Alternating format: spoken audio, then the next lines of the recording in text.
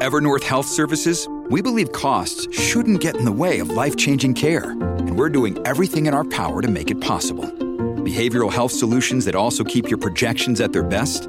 It's possible. Pharmacy benefits that benefit your bottom line? It's possible. Complex specialty care that cares about your ROI? It's possible. Because we're already doing it. All while saving businesses billions. That's Wonder made possible. Learn more at evernorth.com/wonder. Sherman and Tingle in the morning. Tingle's question was, how did you royally screw up? Kind of like that story with Blockbuster that he had spoke of. Was that yesterday? That was in news, wasn't it? Netflix approached Blockbuster back in the day and said, hey, buy us for $50 million. We're going to be big one day. And Blockbuster went, yeah, right. You're a loser.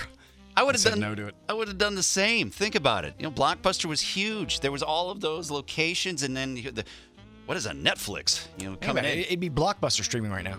Yeah, it would be. Because they wanted to take over the streaming service. Blockbuster owns streaming. Yeah, it'd be totally different. Be a different color. So how'd you screw up? Walton LaGrange, go ahead. Yeah, it was my son's birthday, September 13th, and I was going to play $20 on the lottery, pick 3913, and I didn't do it, and sure enough, it came in that night. Exactly, 913 would have been 10 grand. Oh, God, make me sick to my stomach, Walt. I still think about it, trust me. Oh, my God. So you would have won lottery. Yeah, back in the early 80s, that was a good, nice piece of change. Heck That yeah, was an age drop. That's a great chunk of change. Yeah. Wow. So now you probably play those numbers every single time now, and they've never won. I'd won a couple times, but not like that. Yeah, not like that. It stinks. Sorry, Walt. All right. Sorry to hear that, man. Hey, who is this?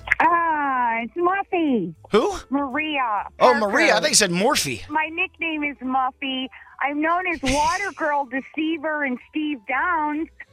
That's 17 names. Okay, I'm at a Christmas party, and my best friend's little brother is, this is the ground floor of Bitcoin, and he's like, $500. Give me $500. And we're all scared. Bitcoin, no security, blah, blah, blah. Yeah. Well, needless to say, we would be long retired. And, Wow.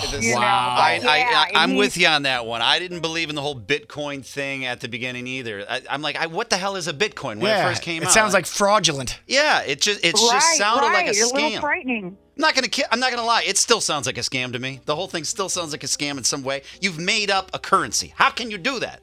It's like a made up thing. But then it exploded. But if you had got in on the ground floor, you'd have another nickname. All right, Muffy. We'll see you later. We don't like to talk to broke people. Okay, bye, guys. All right, Bye, see ya. guys. The Sherman and Tingle Show. Mornings on 97.1 FM The Drive, Chicago's classic rock.